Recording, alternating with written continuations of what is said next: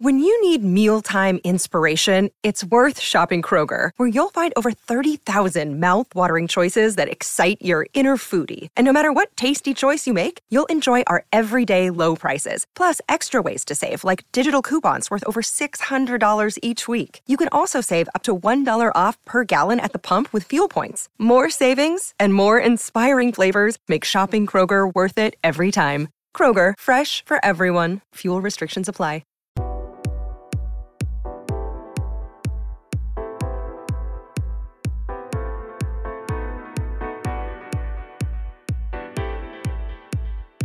Welcome to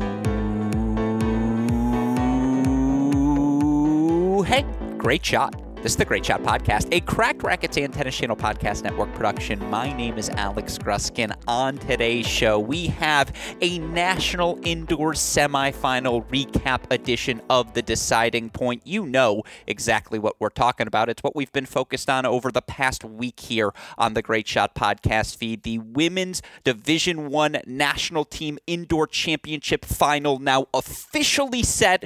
We are walking out of Seattle with a first-time champion as the University of Michigan Wolverines will take on the Oklahoma State Cowgirls, each team needing their best to advance through today's semifinals. Two really fun matches for us to break down on today's show. Of course, we also want to preview that final. That's coming up tomorrow, 12 p.m. Pacific, 3 p.m. Eastern on our Crack Rackets YouTube channel. There is no Super Bowl conflict, so all of you fans better be tuned in. Oh, by the way, we got one other piece of news, a result to address. UNC lost a second time this weekend. We can't leave today's show without talking about that a bit. And thankfully, joining me on tonight's podcast is the man who has joined me all week long to break down the action. Of course, you all know him best as the returning champion of returning champions here on our Cracked Rackets podcast, founder of the No Ad, No Problem blog and podcast. Of course, he is our beat reporter on the ground everywhere, including this week in Seattle, where I'm so fortunate to have gotten to spend a couple of days with him. It is our dearest friend, John J. Parsons, joining us once again. Jay, hey, great shot. Welcome back to the show. Isn't our sport an absolute delight? It is quite the delight. And you know what else is a delight? I haven't gotten any compliments on the dulcet tones of these hotel room vibes. So thankfully for all these listeners, it's not that late. And so I don't feel the need to be as quiet and smooth and ASMR-like. So delight all around. I'm a little bit disappointed you won't just do it for me anyways, because you know I've enjoyed that voice these past few nights. So sneak it in. Come on, whenever that's the off-mic stuff. Yeah, fair enough. We'll say that exactly. That's the in-person interactions over these past few days that we've gotten to enjoy. I will also point out it's always fun to have an audience for these shows. We have that today, as joining us on the Zoom is a man who is responsible for turning the cameras in our enhanced broadcast of these National Indoor Championships. Of course, he is also our trusty intern for all things Cracked Rackets Instagram and social media at large. I have been so fortunate to have the opportunity to have traveled with him over the past few events, and unfortunately for him, I think he's stuck with me moving forward because he just gets the rhythm, he gets the vibes. It's always a pleasure to be joined by Owen Alderman, our intern, joining us on the line. Owen, you enjoying your time in Seattle? First National Indoors for you, right? First National Indoors, second straight weekend with you, Gruskin. It's wearing on me. It's great to be here, though. No, it's fantastic to have you on the show. We get a lot of compliments for the Crack Rackets Instagram, and I want to be clear, I revel in all of them, but you should, listeners, know that a lot of that work, it's Owen, it's Eli Mercer, who another person behind the scenes, another intern who we're so fortunate to be able to work with, Archit Suresh, Richard Mai, obviously others as well who contribute. Appreciate the job you guys do. And at some point on tonight's pod, I am going to pick your brains for some opinions, Owen, so appreciate you joining Jay and I. You can help keep us in check. Or if you like one of our jokes, always feel free to unmute yourself and say, hey, that was a good one, fellas. So with that in mind, again, Owen is joining us here tonight. But Jay, more importantly, our National Indoor Championship is set. It's Michigan versus Oklahoma State. Let's break down how we got there. Let's go chronologically. Let's start with the Michigan Wolverines, who very clear what their goals were entering this season, right? This is a group with veterans across the board. 3 seniors who've experienced just about everything there is to experience in college tennis. Obviously, now they get to compete in a national final, but keep in mind this core of Jaden Brown, Kari Miller, Gala Mesajarito, they were on Michigan teams that didn't even get to host a kickoff weekend event. As recently, by the way, as last year when they had to go to Stillwater to play the kickoff weekend. This is a team that really for the first time last season as a nucleus got to host not just the round of 16 match during the NCAA tournament, but got to host the first 2 rounds of NCAA play. And thus, again, to have this sort of narrative arc for a core, to see that development over 4 years, obviously such a special moment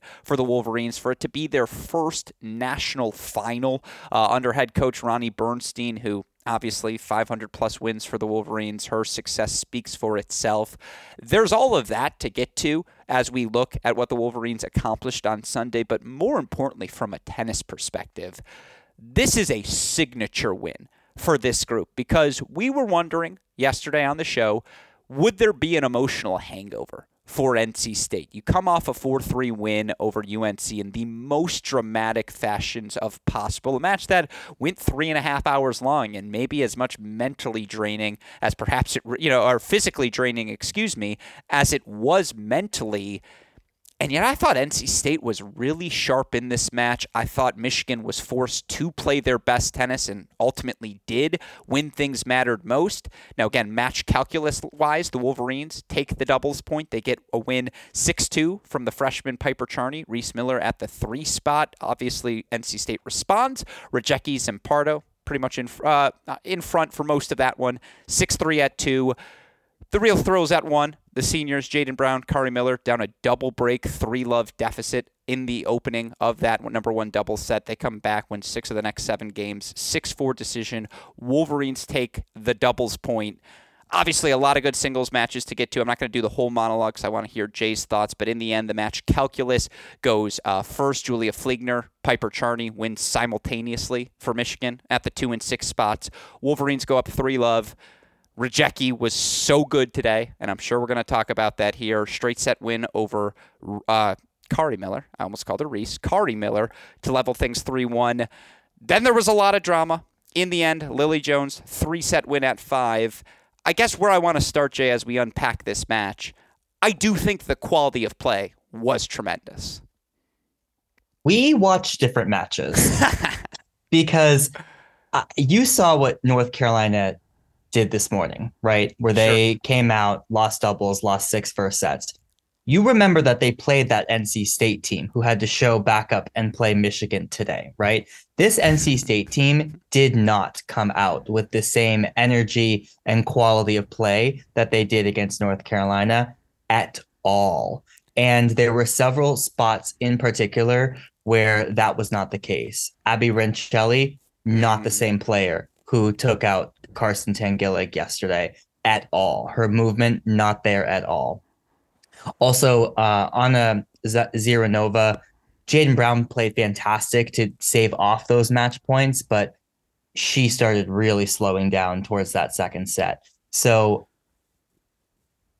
NC State definitely had a hangover in this match, and I don't think came out nearly as sharp as they did against North Carolina. So that's an interesting counter. And I concede that from an energy perspective, you're absolutely right. They were a little flat to start. We didn't get as many Rajecki roars as I expected in the doubles, certainly, even though her and Zampardo, they looked really good at 2 all weekend long. And again, the size, the weapons of that group, that's a team for Coach Earnshaw, Coach Secker to work with all season long. You're right, like, you didn't hear many roars versus the Wolverines, who were bouncing from the start, as they always do. The first point, yeah, 100%. Absolutely.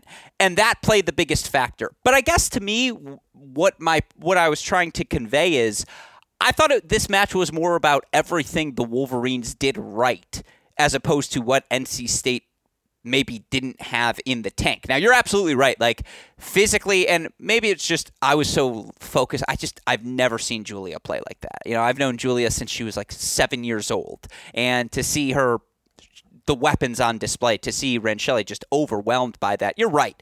That probably did have to do with some fatigue from having to play that thriller yesterday against Tangillig. But I guess that's what it came down to, is Michigan never let up. That was my biggest takeaway when I say this was a really well-fought match, is just you saw a veteran team keep that energy level from start to finish and earn their way to this national final. Yeah, we said this yesterday. Michigan is the steady Eddie. And I thought that they were continually relentless throughout the match, continued to put the pressure on. I actually found this to be, for 85%, one of the most boring matches we had seen throughout the duration of the tournament. Really? Absolutely. Why? Explain this to me. Because they win doubles, and it was so clear. It was 2, 5, and 6, and there was zero question about it. 2, 5, and 6 kept trekking along, and it wasn't until the very end of that second set where Lily Jones, I think, ran into a little bit of a speed bump. Maddie Zampardo showed some sign of life. Then they split sets, and then all of a sudden it got interesting. But the duration of this match, it was very clear this could be 4-0 very, very quickly. There was very little intrigue in the match up until that split sets. I guess the problem is how we experience the matches, Jay, because I'm jumping from set to set to set. And how it worked for me. So I'm glad we get to unpack this, because we do thoroughly disagree about this, and it's rare that happens. So I'm glad we get to have this experience here. It's our first disagreement of this national indoor period, Jay. The in-person honeymoon phase is over. The way the course of this match worked, you're absolutely right. Fliegner won her set. Won her set at 2. Piper wins a 6-2 set at 6. Lily, what was it, 6-1? 6-4. But she was up pretty early and pretty big, I believe, in that opening set. You're right. It felt like she was up a break the whole set. Yeah, absolutely. And then she gave that break back. You're right. Broke for 5-4, closed things out for 6-4. Good call by you. That said, as that Lily Jones first set tightened, yes, she got over the finish line, and ultimately it was 3 sets for the Wolverines. But in that same vein, all of a sudden, Sophie Abrams in a really tightly contested set, 6-4 over Mesa Jarrito. And by the way, that was the highest quality match, without question, in this one in terms of two players playing near or at their best. I thought Sophie Abrams was lacing forehands in that one, Jay. You can push back perhaps if you disagree, but just to finish this point quickly, Abrams takes that first. Ziranova in what was a very much back and forth, you take a break, I take a break match, all match along with Jaden Brown. She takes her 6-4.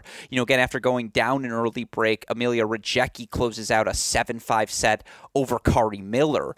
It did feel like NC State was starting to flip some things. And by the time they get all of those first sets again, now Zampardo and Lily Jones are in a really competitive second set where Zampardo has creeped out a break. And all of a sudden, some doubt starts to creep in, I thought, if you're a Michigan fan, knowing, okay, this NC State team has earned 4 victories after dropping a doubles point. They did it yesterday, and now they start to have some momentum. I guess that, to me, is why it wasn't a boring match. Fundamentally, it's because Michigan went on their run, NC State responded, and it took Jaden Brown finding something extra in the gas tank on 3. It took Gala finding that gear she always finds at 4. Lily Jones finding that extra gear at 5.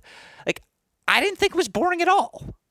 But the thing was that none of that mattered, because it was interesting for 15% of the match. So for 85%, it was super straightforward. There was 15% of the match where when Zampardo split, and then if Ziranova got off the court, if Abrams got off the court, the thing was, though, is that where Michigan had their leads, they kept their foot on the gas.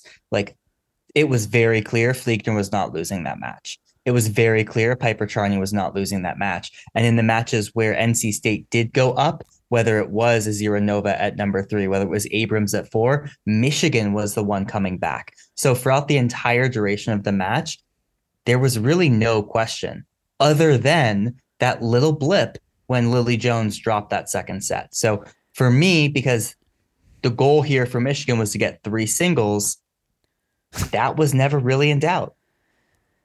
Certainly when Jaden forced the third against Ziranova, and shout out to Owen Alderman, who got a fantastic shot of the face of Jaden Brown and her teammates coming to swarm her after that. And you could just see Michigan felt like, we got it. It's over. This match is ours. And, again, Gala was in a breaker. It was 5-all in that third set breaker with Abrams. But, again, I think Ronnie said You know what? I don't know if she said it on or off the record, so I'm not going to say what Ronnie said. But anyways, if you're a Michigan fan, you feel pretty confident in Gala, is the theme always in that moment, even though I thought Abrams played. Again, I thought that was the best match in terms of competitiveness across the 6 we had. The crazy part here, Jay, is it's another match for Michigan where they get wins at 5 and 6. And what's the difference between good versus great? It's depth. It's how do you perform at those positions. It's do you have points you can turn to consistently and say, we feel like we can win this fight against anyone. Now, the Lily Jones revelation at 5, and again, she's 3-0 right now, penciled into the all-tournament team spot, given what those contributions have meant to these Wolverines. But like between her and then Piper being this good, this fast at 6, and by the way, she gives you that little extra dose of wild card, as I said, that every team needs, just that energy, that enthusiasm, that we're here to win. You know, again, je ne sais quoi. If you're Ronnie Bernstein, again, to get back to where I started this conversation, the through line of this group from where they were in the doldrums of COVID destroying Big Ten women's tennis to now they're in a national final, what a moment. Well, and you led us off by talking about Kari Miller, Jaden Brown, and Gala Masahurito, who were part of those doldrums of the Big Ten women's tennis. But guess who found the singles victories today? Not a single one of them. And so this Michigan team, to your point, and what we've talked about on this show, is that every single person, and yesterday it was Julia Fliegner, who was the lone non-contributor in singles. She gets a big win today, gets that out on the board. And so, yeah, they have been able to find wins throughout every single position. Yeah, and again, Jaden forcing that third set was kind of when you thought, okay, maybe now this 3-1 lead for Michigan is going to be too much to overcome because NC State's going to need 3 third-set victories. Again, what a moment for the Wolverines. First national indoor final in program history. On the flip side, Jay, I guess just to finish this thread, I still come out of today impressed. Like, if that's your level after 3.5 hours, and remember, it's February, and now this team gets to go off of this weekend and say, here's where we need to improve after a match like that moving forward, because, dare I say, come May, all the matches might be like that UNC 4-3 thriller. You get that sort of experience. You also get the data point of, hey, over the past 4 years, we have been the best school in doubles in the nation, and we lost 2 doubles points this weekend, 1 and 2 overall. That ain't going to be the case come May if you are a betting man on this NC State program. And that's where they struggled at times at this event. That is a scary proposition for the rest of the country because you know Coach Earnshaw-led teams, they're going to be ready for doubles come May. You know, highlight point number 2, Amelia Rajecki. I know I've said this about a bunch of different players on these shows, but she's the best player in the country. The weapon she has, it's just different. The ball she hits is different than anyone else. And there was a fun moment, in case you're curious. I always say if you're going to talk about someone privately, do it publicly as well. I went up to her today and I said, I just want you to know you're really good at tennis. And of course, in her typical way, she's like, oh, thanks. And she was that good today, Jay. You have that as data point number 2. I was impressed by everyone. Ziranova, who's a de facto freshman, she's playing some great ball. Zampardo is clearly a talent to enjoy for college tennis fans moving forward. Abrams' level got better and better, I thought, in every match she played. Yeah, Rincelli had an off day, but I'm going to bet on the senior and what she's brought energy-wise to this group this weekend. What do you grade the Wolfpack after, again, you thought it was again, is the uninteresting nature of the match a conveyance from you that you didn't think NC State played their best? I think it's hard. It's very hard to play your best coming out there 24 hours after being the number 1 team in the country who has been your arch rival for the last 2 years. And we knew that would be a massive disadvantage to this NC State team. And so I feel like if they play this match on neutral ground, no hangover effect, the result could be very different. You have to give them an A for what they did against North Carolina at this tournament.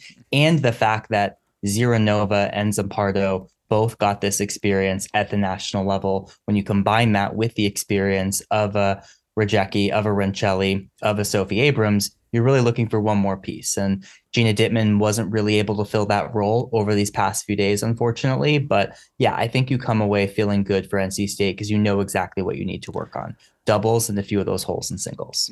absolutely. And here's the best part. Thursday, February 22nd, 5 p.m. Eastern Time. Clear your calendar. NC State is traveling to Ann Arbor to take on the Wolverines.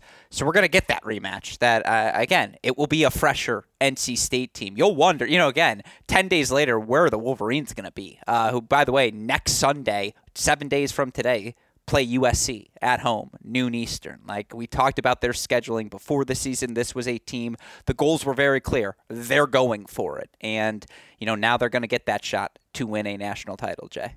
Yeah, we said this when we were previewing Michigan and we were looking at their schedule. I have no idea why these teams are going to Michigan after indoors. Like, I get the USC thing. They're, moving into the Big Ten and going to have home and homes with these schools. And Michigan wants to come out to LA. That probably happens next year. Like, I get that. I have no idea why NC State would go to Michigan 10 days after indoors. And I was reminded of that today. It was pretty shocking. But yeah, we're going to get this rematch. Yeah, maybe they want to thrill the fans. Maybe, again, you didn't anticipate we were going to play in the semifinals of the national indoors. And it's not even the rematch. It's just like, I'm not going back indoors again. I know, it's time to put that in the rear view. Would they be outside for sure, though, if it was in Ann Arbor? Like, what if this is, again, a home and home next year, post-indoors, Michigan goes to NC State, and that match is outdoors? It's like, that's very possibly in the cards, Jay.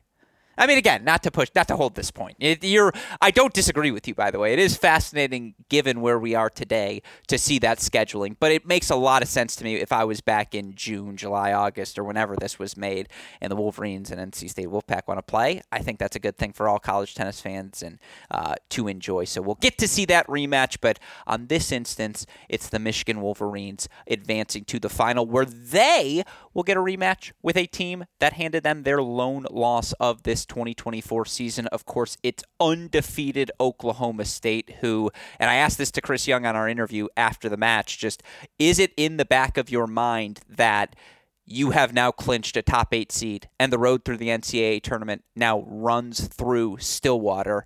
And he goes, you're damn right it has. Like, absolutely, for this Oklahoma State team who, on its own, their victory today over Stanford, remarkably impressive. The Cowgirls 4-2 winners. They take the doubles point.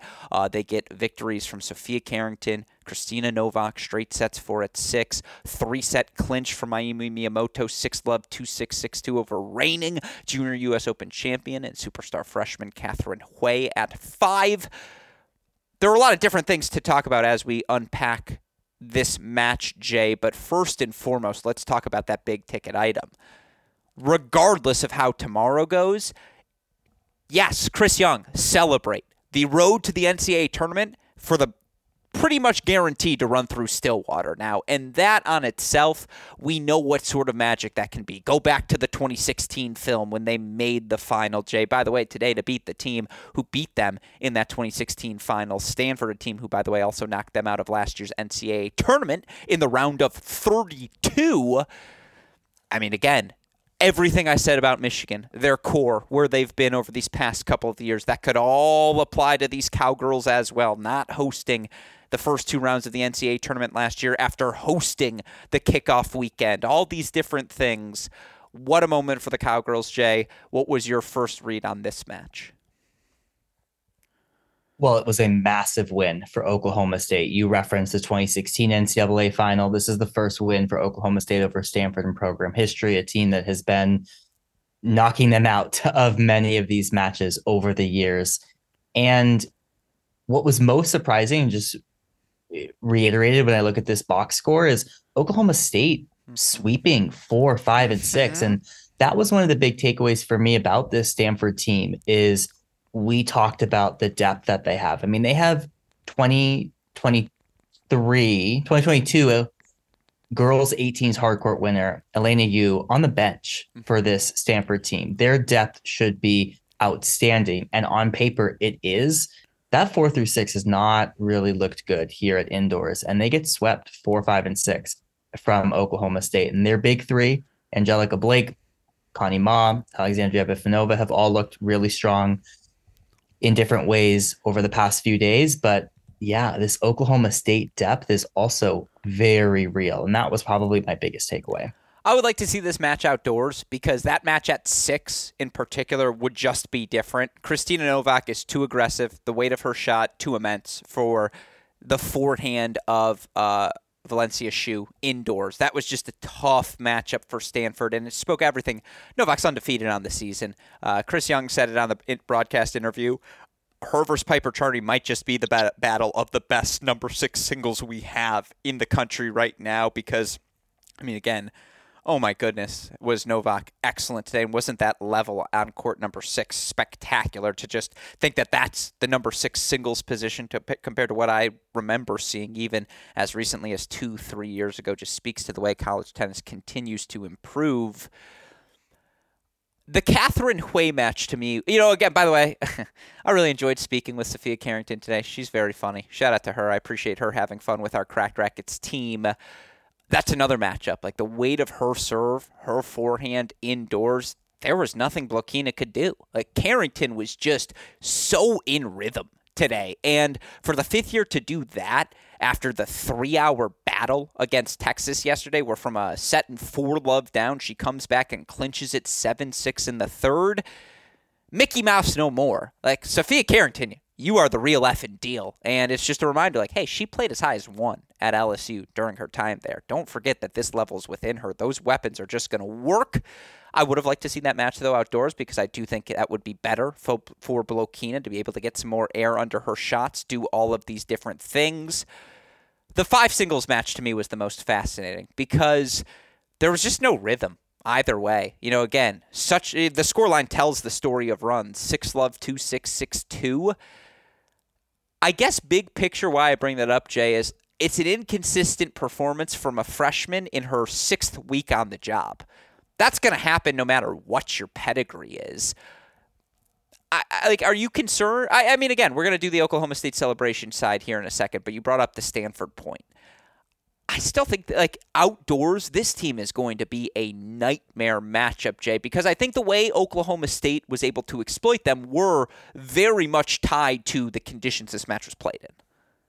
Yeah, I mean, none of these players play outdoors. Yeah. They don't play, indoors. Yeah. Indoors. They don't play indoors at Stanford. None of these players played indoors in juniors. This is a team of essentially all Floridians or Californians, with the exception of Valencia Xu at 6.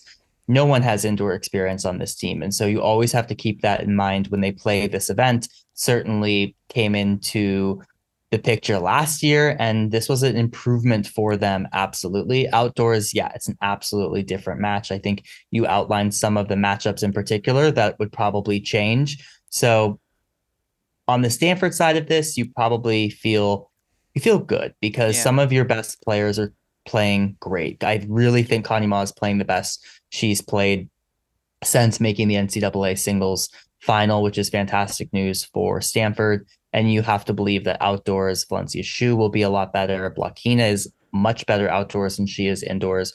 And Catherine Hui, she's still got 3 months before they need her at her best. Yeah, the backhand for Hui, there were times when it was wonderful. It also sprayed a little bit for her today. Again, that's where the inconsistency, I thought, manifested itself more than anything. By the way, Yepafinova was down 4-love in that second set, or 4-1 to Kajuru, comes all the way back, 6-3, 7-5, wins that in straights. I mean, her weapons indoors, come on now. That's just always a pleasure to get the chance to watch Yepafinova compete.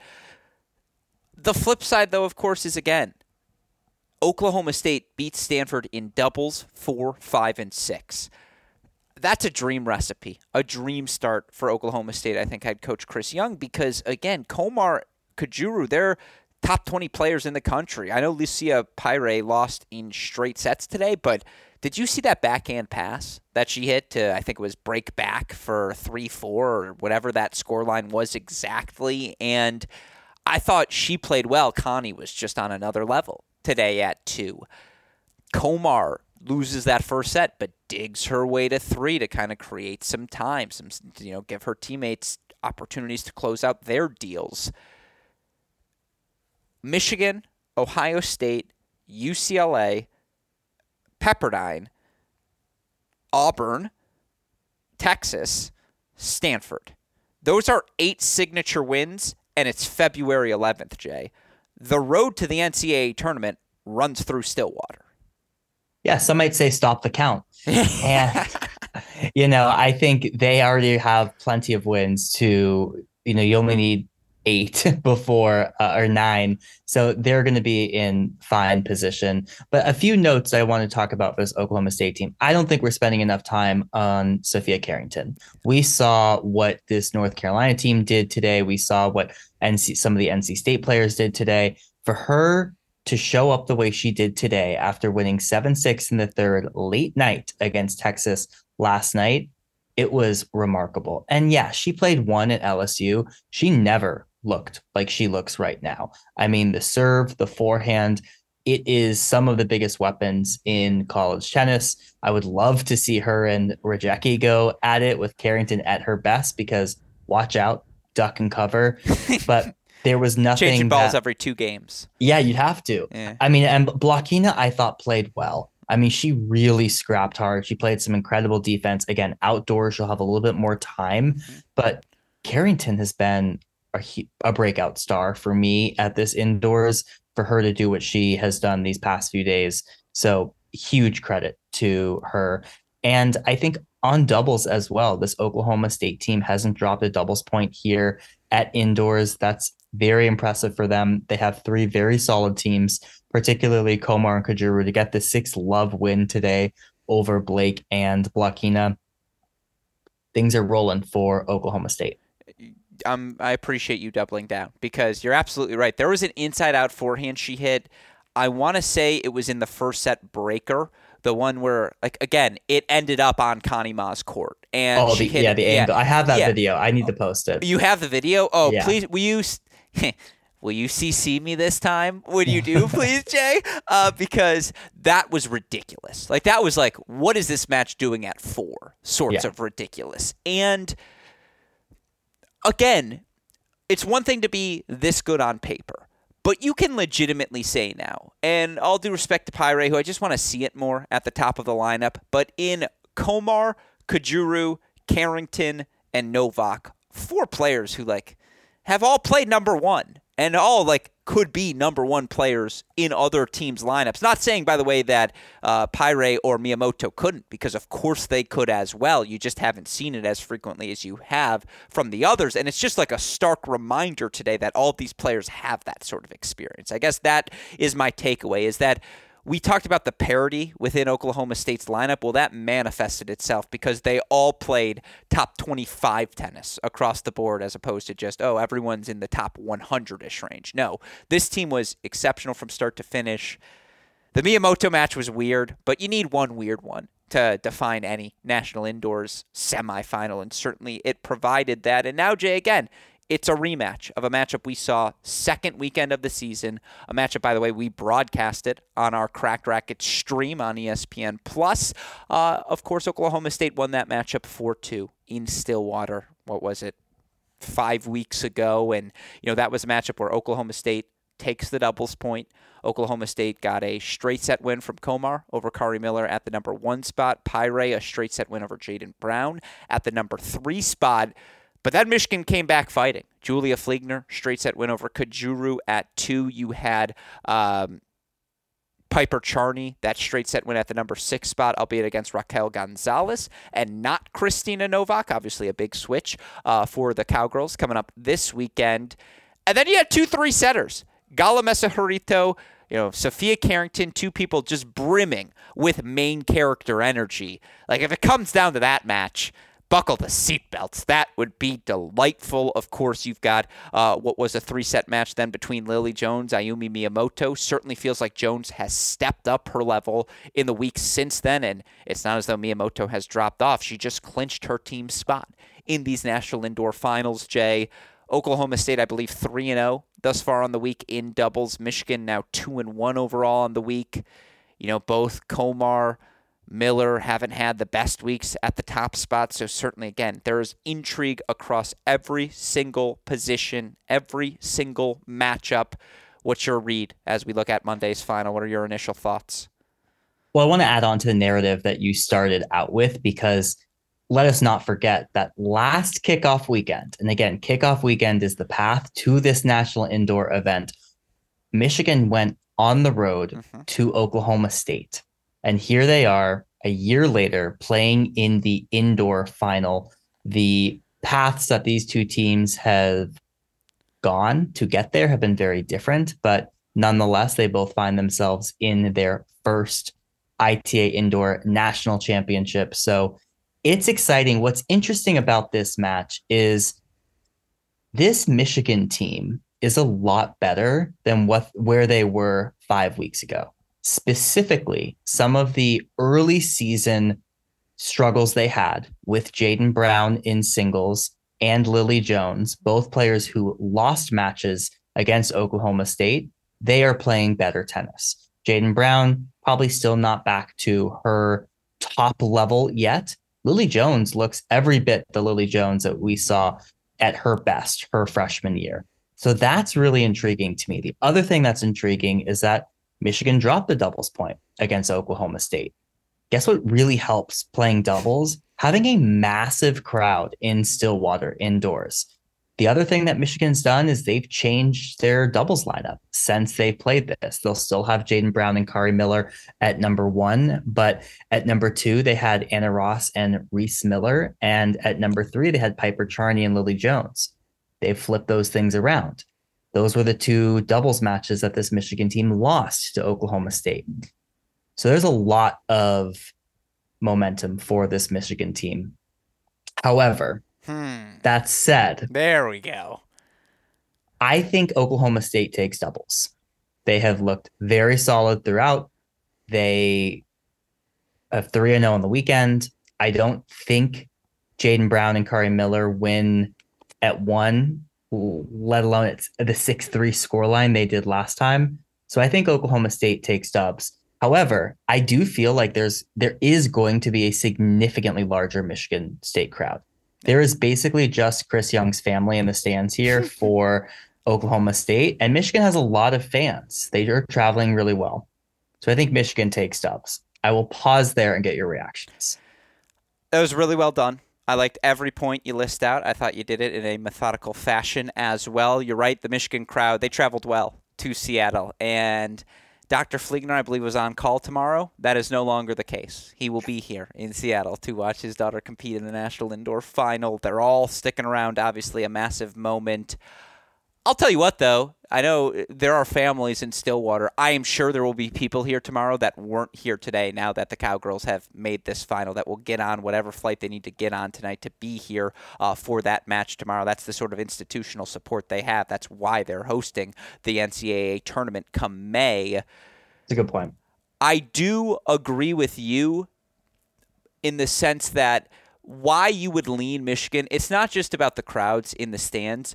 There's an energy to this Michigan team that they are the in-your-face team of destiny, that they play with that extra 10%, that we love each other the mostness that you see emerge amongst successful college teams over the history of this sport, that just, I think, makes sense in a lot of ways to fans. It feels familiar, dare I say, to those that have followed this sport for the past decade or plus, and that's not what Oklahoma State does. It's not that they're not loud. It's not that they don't support each other thoroughly. When Carrington's ripping winners, she's roaring. When Christina Novak's doing her thing at 6, she's roaring as well. But, that's not Obi. That's not Komar. They let their racket do the talking. That's not Miyamoto either. For Michigan, the only time Piper Charney is louder than when she's on court, or Julia Fliegner when they're on court, is when they're off court, supporting their teammates. The moment their matches are done, they're jumping, they're bouncing, they're doing all the things. That is why maybe I think one would lean Michigan in doubles, is you just feel like they're going to have that energy out of the gate you need in a national final. But Oklahoma State's undefeated in doubles at this tournament. Obi and Komar, Kobe. Is that their nickname? Did you just Did we just stumble into it? Shout out to the fact that I can't speak anymore. Can I call them Kobe on the broadcast tomorrow? Do I have your permission? I don't know if it's my permission you need, but I like it. Well, I think we should ask the youth vote. Owen, you're coming in on this podcast. You're our resident young person. Can I call them Kobe? I don't know, man. You'd be sounding a little old, but I would lean no, but okay. I smiled when I heard Kobe. So okay. I don't like that you're leaning no, so we're going to leave it on the podcast for the listeners. Maybe we'll ask Chris Young, who, by the way, again, I love, comes up to me and goes, hey, I heard you thought you'd rather be Texas after we were up 3-0. And I was like, someone snitched. Did someone snitch the ball boy joke? Yeah, he said it was funny. Oh, okay. That was good. Let the record show, which I appreciate. And he also goes, it's funny because we won. So shout out to you. Thank you. Yeah.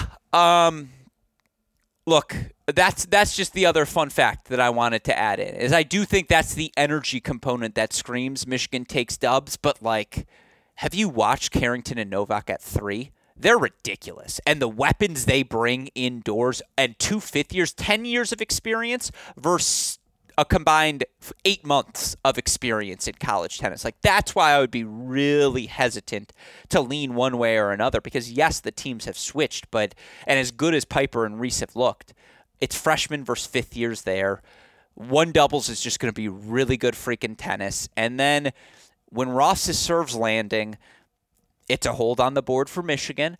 But Miyamoto and Gonzalez have as much experience as any duo out there, like including Brown and Miller. So I don't lean one way or the other. I just want to roll the balls out and play right now. Like, you can make an argument, I think, for all 6 doubles pairings. Yeah, I mean, you can. I will say, like, yes, Michigan reads as very complete. And that is what, and also just a credit to this team. And many people comment, this is not a slight on any of these Michigan players, but the way that they've developed over their time at Michigan, to shout out to the developmental nature of Michigan. Not all of these players came in as the number 1 or number 2 recruit in the country. And the way that they've developed is really special. And you feel like they've developed and they've risen up together. And that's why you see them be so complete. So I still lean Oklahoma State in doubles, though, because of what you mentioned at 3, that experience, those weapons. Miyamoto's special out on the doubles court. So that I lean Oklahoma State. And I'm ready to go through these singles matchups. Well, that actually, so thank you for the clarification, because I forgot that you stopped your point at, here's the argument for Michigan, but here's why I lean Oklahoma State. Yeah, I like, again, 10 versus 8 months. Like, that's the number I keep pointing to. And if I can point to one flight, that's where you lean in a doubles point. At the same time, it needs to be worth repeating. You know, they just beat Rensheli and Broadfoot, Miller and Charney, and they did so comfortably at that 3 spot. They're not your average freshman. Both older sisters with experience in this game. They've been around it. So let's be clear, as I alluded to, you can make an argument for all 6 doubles pairings. John J. Parsons leads Oklahoma State in the doubles point. Jay, give me your breakdown of singles. So number 1, I don't think Komar has looked as good here at indoors as she has looked in Stillwater for the duration of this early part of the season, where she really has looked like the primetime player. But you saw her turn that on tonight against Angelica Blake, where down a set, and it was like, okay, this is time to turn this thing around. And just the weapons, the athleticism, you saw that was overwhelming for Akari Miller against a Rajecki today. You have to imagine the same thing happens against Komar. It was 6'2", 6'4". Akari Miller, fantastic player, but doesn't have the weapons to compete with Rajecki or Komar. So I lean Komar here. I also think she's just a primetime player. I just think she's going to step up in these big moments. And she has the weapons to serve, one of the best ones we have in college tennis. So I think her shots are going to land, and I think she takes it at 1. It's a fair argument. Give me 2. So this is where it gets interesting, because I thought 1 was interesting. I just want to be clear, but carry on. Well, Fleekner hasn't looked, I didn't think, great in her early matches here at indoors. And for her to have beaten Kajuru pretty convincingly last time was a surprise then. It is still a surprise now, but I guess I have to lean Fleekner here. Let me ask you this. Do you think we get Kajuru at 2 or Lucia Pyre, who was at the 2 spot today? Well, Maybe you know for sure, but Well, I asked Chris Young this question. That's the reason I bring it up in the press conference, in the post-match interview, excuse me. Why did you make that switch? What were you seeing? And his answer was, look, as good as Obi has been, I saw Lucia, not just in practice every day, her results over the summer, over the fall, and he was very clear, I don't want her to feel pigeonholed in that number 3 spot. He plans on giving her opportunities to play up in the lineup throughout the course of the year. Now, maybe that's coach talk, but maybe, Jay, he is on to something. Like, I thought Lucia Pyre's level today was certainly worthy of that number 2 spot. Connie was just on a different plane. Maybe you switch up those matchups, just given the fact how comfortable that first victory was for Fleegner and Stillwater. That's why I present the thought. Well, it's not coach talk, it's politician talk. Because he wanted to avoid the Kajuru-Kanima matchup. Kanima won that match in about 35 minutes when they played in the fall in the Battle of the Bay Classic. So that was the reason for making that move. No, what I was going to ask you, though, is I'm under the impression that you can only change your lineup once for one match. Oh, that might be very true. I think you're correct. I think Chris Young just wasted that move because it didn't pay off against Stanford because they won it 2 and 3 anyways. So I do think we'll see Kajuru versus Fleegner because that's how they're submitted in the lineup. Shout out to you. That's a good memory of the rules, Jay. That's why we like to have you here. So why else is too interesting? Because Fleegner hasn't looked as good as she did elsewhere, but I guess I have to go Fleegner here. I don't have a lot to go on because Kajuru has looked up and down. She's lost, and I think she's 1 and 2 in these or 2-1 maybe. Yeah, so I lean Fleegner in this. The next one, 3, is again a repeat of what we saw. Pyre versus Brown. I lean Pyre again here, even though I think Jaden Brown is much more competitive. You can throw out that first one. It's a completely different match. Even though the serve for Jaden's not quite back to where it needs to be, her level, and more importantly, her confidence is completely different, particularly after these past 2 matches this weekend. 100%, and maybe a little bit different if she had gone down in straights today, and then for sure. But that save match points, she's riding very high right now. But I do think the level from Pyre is better than where Jaden is right now. Okay. This next one, 4, again, it would only be tennis gods if this match comes down to Gala versus Carrington. Yeah, please. Because we haven't seen either of them lose here, and they for the all-tournament spot. It is 100% the all-tournament spot. I mean, I actually have my 1, 2, and 3 already locked in for all-tournament team because I don't think any of those players are competing in the final. But this one, the winner of this match, number 4. Rajeki Ma Yep. Yeah. Yeah, that's probably about right. Lock it in. 3-0, all of them. But for this one, it's winner take home. Gala versus Carrington. This one I just cannot predict. I've not seen Gala lose, and so I can't predict this one. Miyamoto versus Jones. I lean Jones in this match. I feel like Miyamoto has a lot to trouble Jones, but she's playing really well right now. So that's hard. And then can I just say, and it was a 3-set match when they played the first time. All the angles. There is I wish we could clean the court beforehand, and then under a UV light afterwards be like, here's all the spots they hit. Literally, they found every possible inch of the service box to hit those out wides and play the slices. And I just want to say one thing Miyamoto did really well in their match in Stillwater. She kept pressing forward. She kept pressuring Lily Jones, forcing her to pass her. And I do wonder, Lily's just moving better. She's hitting the passing shot more confidently. She's moving the ball herself around the court with so much more freedom. Miyamoto is not going to be able to dictate as easily. And again, these are 2 players who can just do a little bit of everything. So, again, it's going to be really good. I apologize for interrupting you. No, you're going to see a lot of everything in this match because kitchen sink match. Yeah, Miyamoto wants these rallies to get outside of that 2-handed strike zone for Lily Jones on both sides. So you're going to see a lot of action here. And then number 6 is where we'll get a new matchup. We will get Piper Charney versus Christina Novak. Also for the ATT all-tournament team? 100%. 100%. Yep. Yeah. Yep, this one as well. And even 5, now I think it's probably... I'd have to look back at maybe some of the other 5s, but that one could be a play-in as well. 4 and 6 for sure are play-ins. And no, 4, 5, and 6. Let's keep in mind, Oklahoma State just beat Stanford with 4, 5, and 6. Michigan beat Virginia with 4, 5, and 6. They beat NC State with 2, 5, and 6. Yeah. Bottom half of the lineups is where these two teams have separated. That's why, again, these breakdowns have been so fascinating, because that's where these teams have thrived. There are all tournament team spots, obviously national championship trophy on the line, but just want to reiterate those stakes for our listeners. Yeah, no, you're right. I hadn't done the number 5 matchup, but yeah, it makes sense. And Charney versus Novak's gonna be really good. Look, Piper Charney is Jen Brady light her freshman year, like to a T. The looks, the demeanor on court, like it is very similar. She has extremely high upside right now. She's fantastic, and she's only going to get better. She's already gotten better in the last 6 weeks. I can't imagine what she'll look like in May.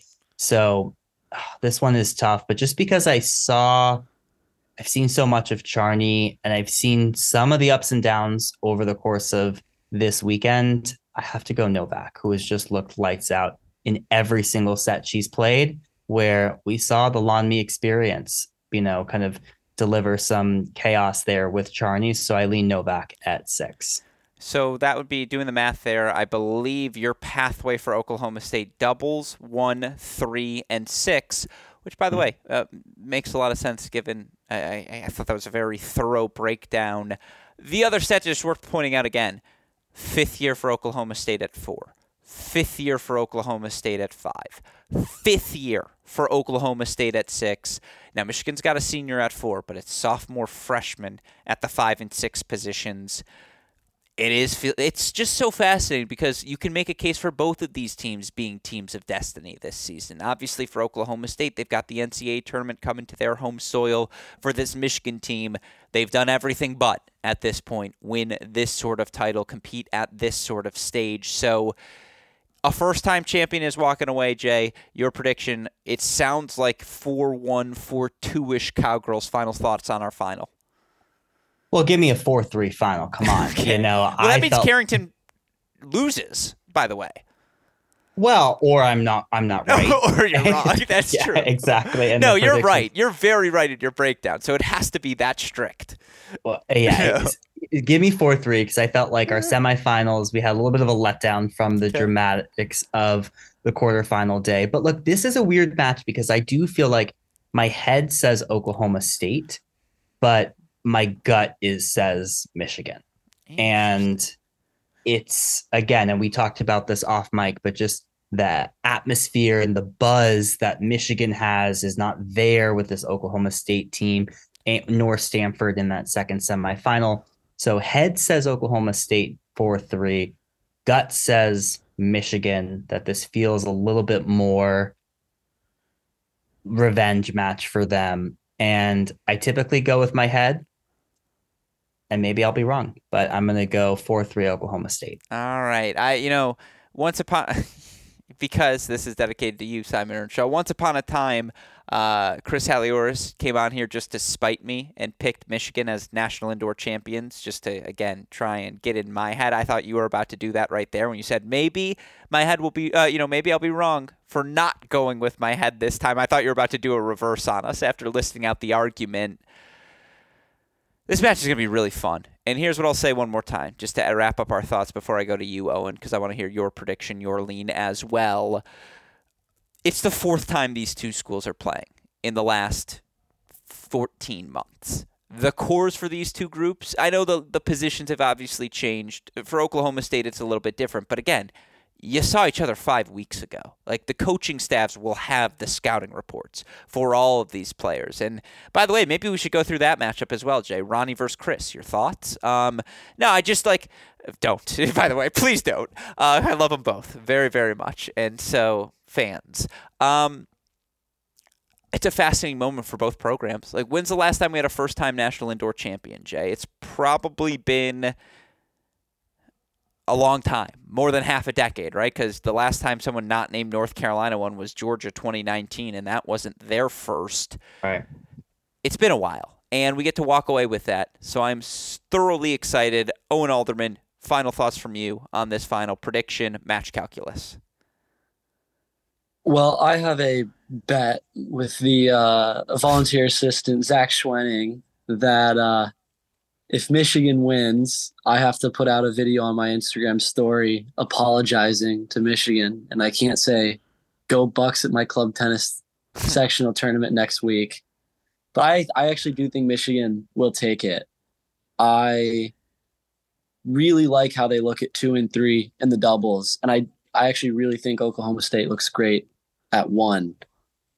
Fabulous, like Broadus and Chen did. And then I think you're underselling Michigan at 5 and 6. I've been pretty impressed by how underclassmen have done so far at this tournament. Lily Jones is 3-0, I believe. She won against Cal, then yesterday and today. And then Charney's looked great. And then other freshmen who have done well. Chavez just won tonight in a comeback. Audrey Spencer won tonight. Radman's miracle that she pulled off yesterday. So Zampardo, another one you could throw on that list. yeah, She lost Zampardo also looks looks really good. So I think Michigan has it. I think Michigan's going to win the doubles, and I think it's really hard for either team to win 4 courts of singles. And so that would just tell me that Michigan's going to win it, as much as it hurts to say for a Buckeye fan. Fair enough. And again, worth noting, I believe Zach Schwenning, your former coach, if memory serves me correct. Yes. Yeah, so he stepped up a little bit in his time since working with you, to say the least. But more than anything, you hear it. Again, 4-3 seems to be the lean across the board. It's a rematch, and it's really hard for those sorts of matches. They usually go one of two ways, Jay. It's either a 4-3 thriller or it's a 4-0 blowout, right? There's never like that middle ground, 4-1, 4-2 in those rematches in the first 2 weeks, at least in my experience. We literally just got that 4-1, 4-2 experience with Michigan, Virginia, and their 4th straight win over Virginia. Okay, but that felt 4-3-ish, did it not? With all, again, the drama of 3 first sets here, 3 first sets there. Like, it may have finished 4-1, but are you telling me that felt like a 4-1 match? Well, you said 4-1, 4-2. It felt like a 4-2. It did not feel like a 4-3. It did not. Okay. You know what? You're right. Yeah, thank you. Okay, I was really going to lay it on. Yeah, you know what? I heard it coming. I was like, you know what? I'm just going to give him this one. He's probably right. Let this one go. I'm hoping 4-3. Obviously, I don't have a lean one way or the other. I get to be in the broadcast booth for it. 12 p.m. Pacific, 3 p.m. Eastern. Come join us on our Crack Rackets YouTube channel for our enhanced broadcast experience. Last but not least, Jay, and it's fun because we were started early enough that we could have some fun here talking about the final, but we got to talk one more thing before we go. And we're going to break down all the consolation results, biggest winners, biggest losers, biggest questions. By the way, Jay, I'm plugging this now as a tease for the listeners since Owen's here. He has been subject to my scheming of late, an idea he and I came up with, I believe, I don't remember when I sent him the text, but a couple of weeks ago. We're going to do 5 trades that we'd like to see made, hypothetically, across rosters. What are trades that make sense you'd like to see to just add to the competitive balance across the nation? Just a fun segment, the sort of thing 2018 me would have done, Jay. We're going to have a show dedicated just to those trades after these national indoors as well that, yes, Owen, you will be a part of. So what I want to know going into this podcast is, what are we going to allow as tradable? Are we going to allow? Are we able to trade NIL donations or NIL funds? Are we able to trade recruits? All I'm saying is, if you can come up with I'll trade David Secker to this school for 2 players and it makes sense, you'll have my attention and a spot on this show moving forward. If I'm SMU, I could trade my NIL fund for. Many great players. We'll leave that there. The point is, Jay, before we go, one other thing we got to discuss. For the first time since 2012, 2013, I forget what the exact year was, you sent the tweet. UNC loses twice at the National Indoor event. It's also, I believe, the first time since 2012, correct me if I'm wrong, that they lose a 4-0 match, Jay.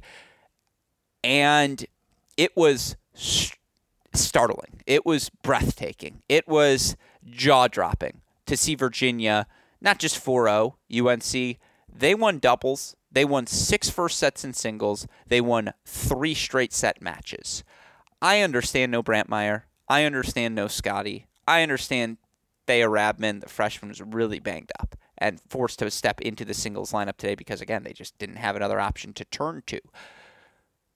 But, oh, my God. Like, it's a paradigm shift. It really is. Like, we come out of this weekend now, there are just points everywhere to be had.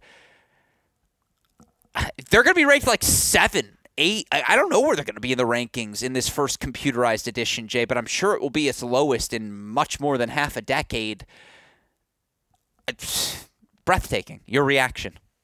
Well, the rankings piece is a whole different conversation. This is going to be a whole mess of a rankings. I mean, some of these teams that were at indoors might be outside the top 20. Some, like it's going to be loud. The only teams I feel really good about are Oklahoma State and Michigan. Tomorrow's final is probably a play-in for that number 1 spot. But yeah, it will be interesting. I have never seen North Carolina look like they did today in 15 years of following college tennis. It was shocking. And it was not just emotional hangover. Like every single player looked totally physically spent or injured and like in ways that they did not yesterday. It was, I mean, the attitudes were nothing like I've ever seen from North Carolina. It was really, really shocking. But it's also kind of good to see because it feels like this North Carolina team for so many years has been hellbent on perfection in January and February. And that's not when you win the NCAA title. And you saw this last year when they lost later in the season to NC State. And it just feels like they are going to need to go through some of these trials and tribulations elsewhere in the season to be excellent and have perfection in May. You see it on the men's side with Virginia, where they find a way to be their best in May. It's going to be a learning experience for North Carolina. We said this yesterday. We've never seen North Carolina never had a season where North Carolina doesn't win indoors that you and I have covered. And this was a whole new experience, and how they bounce back from this and how they move forward without a Brantmeyer for who knows how long. It's going to be very interesting to watch. This team was spent. It was the weight of everything this team has been through. You felt like for a decade, just on the faces of these players. And it hurt to watch. Like, it was uncomfortable because it was just overwhelming. Like, you could just tell, again, these are people. Like, they're individuals who experience all of these emotions. And yeah, Carolina, you could see the devastation in their performances everywhere. And look, they tried to fight back. Like Crawley, Yarlagata found these second sets. And, again, there were pushes there, but they were spent. You said it so well. And again, you talked about it being a good thing. Can I just say, as a human being, it is so refreshing and, dare I say, beautiful to see people care so much about something. To see someone be so devastated by something in a, I'm not going to get philosophical here, in a time when people are just jaded and all the, but like, that's why we love this sport, right? Is to experience those emotions so viscerally, so purely. And you got to with this UNC team today. Now, again, this match means nothing in the long run for the Tar Heels. Oh, no, it's not another individual. Again, the indoor streak is snapped, but the one team that earned the credibility to have the streak be snapped on them? It's the team that's brought home your first NCAA title. Like, of all the teams for this to happen to, had this happened and this team lost to NC State last year, now maybe we're hitting a panic button. But that's not the case. You're absolutely right. It feels like this weekend is now the emotional reset of like a 10-year run where it's like, hey, all right, we've hit, let's just refresh. Let's restart this season. Let's reapproach everything. Let's approach May as the time when we know we have to peak, because we sure as hell didn't do it this February. It was, and again, shout out to UVA. You still have to beat the Tar Heels, and they thoroughly did. Heba Sheikh, again, exceptional at the number 2 spot. And that she was at 2 speaks to the you can only change the lineup once rule, so you were for sure right about that, Jay. I mean, again, for Chervinsky, who lost a tough one to Lily Jones yesterday, to come back and beat a Riley Tran, who was so good on Saturday night. I forget who was the third win for UVA. I think, or who was the other singles victor? Oh, Collard at 5 or 6. Excuse me. Yeah. Yeah. Like, again, shout out to UVA. Shout out to the points. Now there's just going to be some points everywhere. The rankings are going to be chaotic, but you just felt it felt. I've never felt a full tennis building feel like a balloon has popped for everyone. And you could just feel the balloon had popped for the Tar Heels so thoroughly. And it was striking. And I said this yesterday. I'll say it again today. The best part of this all is it's February. And now we get to see this core bounce back. Oh, and by the way, Jay, we're never doing a Pepperdine UNC number 1. We're just never going to do a number 1 pod again. We're just not going to record those in the offseason because all they do is get us into trouble. Like, this is 2 out of 3 years, Jay. We have a problem. But yeah, like you're stunned. You're like the fact that we're talking about it on the semifinal recap, final preview podcast. It was that dramatic of a moment. Final thoughts belong to you. Yeah, it was a nice moment, what you talked about, where people really care. But I also think it's okay to lose. And I feel like this North Carolina team for a decade plus has just been like wringing their fists, like trying to win these matches. And it's okay, like you don't need to be the best version so early on. And I think you said it best, where this feels like a reset for them, both physically, mentally, and we saw what they did after losing to NC State last year. They went on. It was probably the best thing that could have happened to them. I don't know if they win that NCAA tournament had they not lost that match. So this North Carolina team will be just fine. They have so many talented, experienced players. They're going to be fine. I'm fascinated to watch it all unfold because, again, massive weekend for Virginia. Again, the ACC is back. NC State back in the mix. Virginia back in the mix. Who said it was a down year for the ACC and that the SEC was going to reign supreme? Was it people on this podcast? That take after this tournament and not looking good. Yeah, Jay, we had a rough offseason. That's actually not true. I stand by a lot of what we said because directionally we were right on some things. But, yeah, ACC is back. Like, never deny the stats. Never deny the history again. You got to see it to believe it for some of these things. And, again, I just saw UNC lose doubles, 6 first sets, and 2 matches overall throughout the course of this national indoor weekend. That said, we still got one more day to go. We have our national final tomorrow. Again, Michigan, Oklahoma State. First indoor title for either program on the line. Very likely number 1 ranking for each program on the line. An outstanding match that we are thoroughly looking forward to presenting to all of you on our Cracked Racquets YouTube channel. Again, starts 12 p.m. Pacific, 3 p.m. Eastern. Obviously, a shout out once again, as always, to our super producer Daniel Westoff for the of any job he has done day in, day out, whether it's again for our broadcast, for these podcasts, whatever it may be. He just always is there to help ensure all of us fans get the experience we so thoroughly deserve. A shout out to you, Owen. Work at the cameras as well. You make the experience better for everyone. Any final thoughts here on your Great Shot podcast debut? Yeah, I was surprised by UNC being flat. Yeah. The in-between doubles and singles, heels on C, UNC heels, was when I knew they were going to lose the match because it was the least enthusiastic. I didn't hear Abby Forbes, just anything. Yeah. So hopefully they'll come back stronger from this. See, these are the observations. That's why we keep them around, folks. You're absolutely right. And again, those are the little details he'll be sharing throughout the course of Monday's match on our Cracked Racquets Instagram. So thank you, as always, to you, Owen, for taking the time to join us. John Jay, I get to see your smiling face in person one more time tomorrow. So thank you to you, as always, as well. But with all that said, for our fantastic co-host, John J. Parsons, our intern, Owen Alderman, our super producer, Daniel Westoff, and from all of us here at both Cracked Racquets and the Tennis Channel Podcast Network, I'm your host, Alex Gruskin. I apologize I didn't prepare you, Owen. So, Jay, take us home. What do we tell our listeners? Hey, great shot. Owen, you want to tell it to them as well? Great shot. And we will see you all tomorrow. Thanks, everyone.